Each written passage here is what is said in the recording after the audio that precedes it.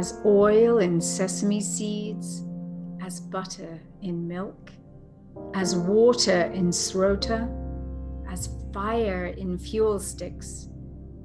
He finds in his own self that one, Atman. He who sees him through satya, truthfulness, and tapas, austerity.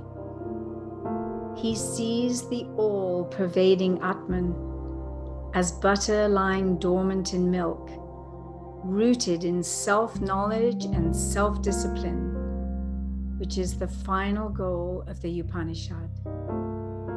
The final goal of Upanishad.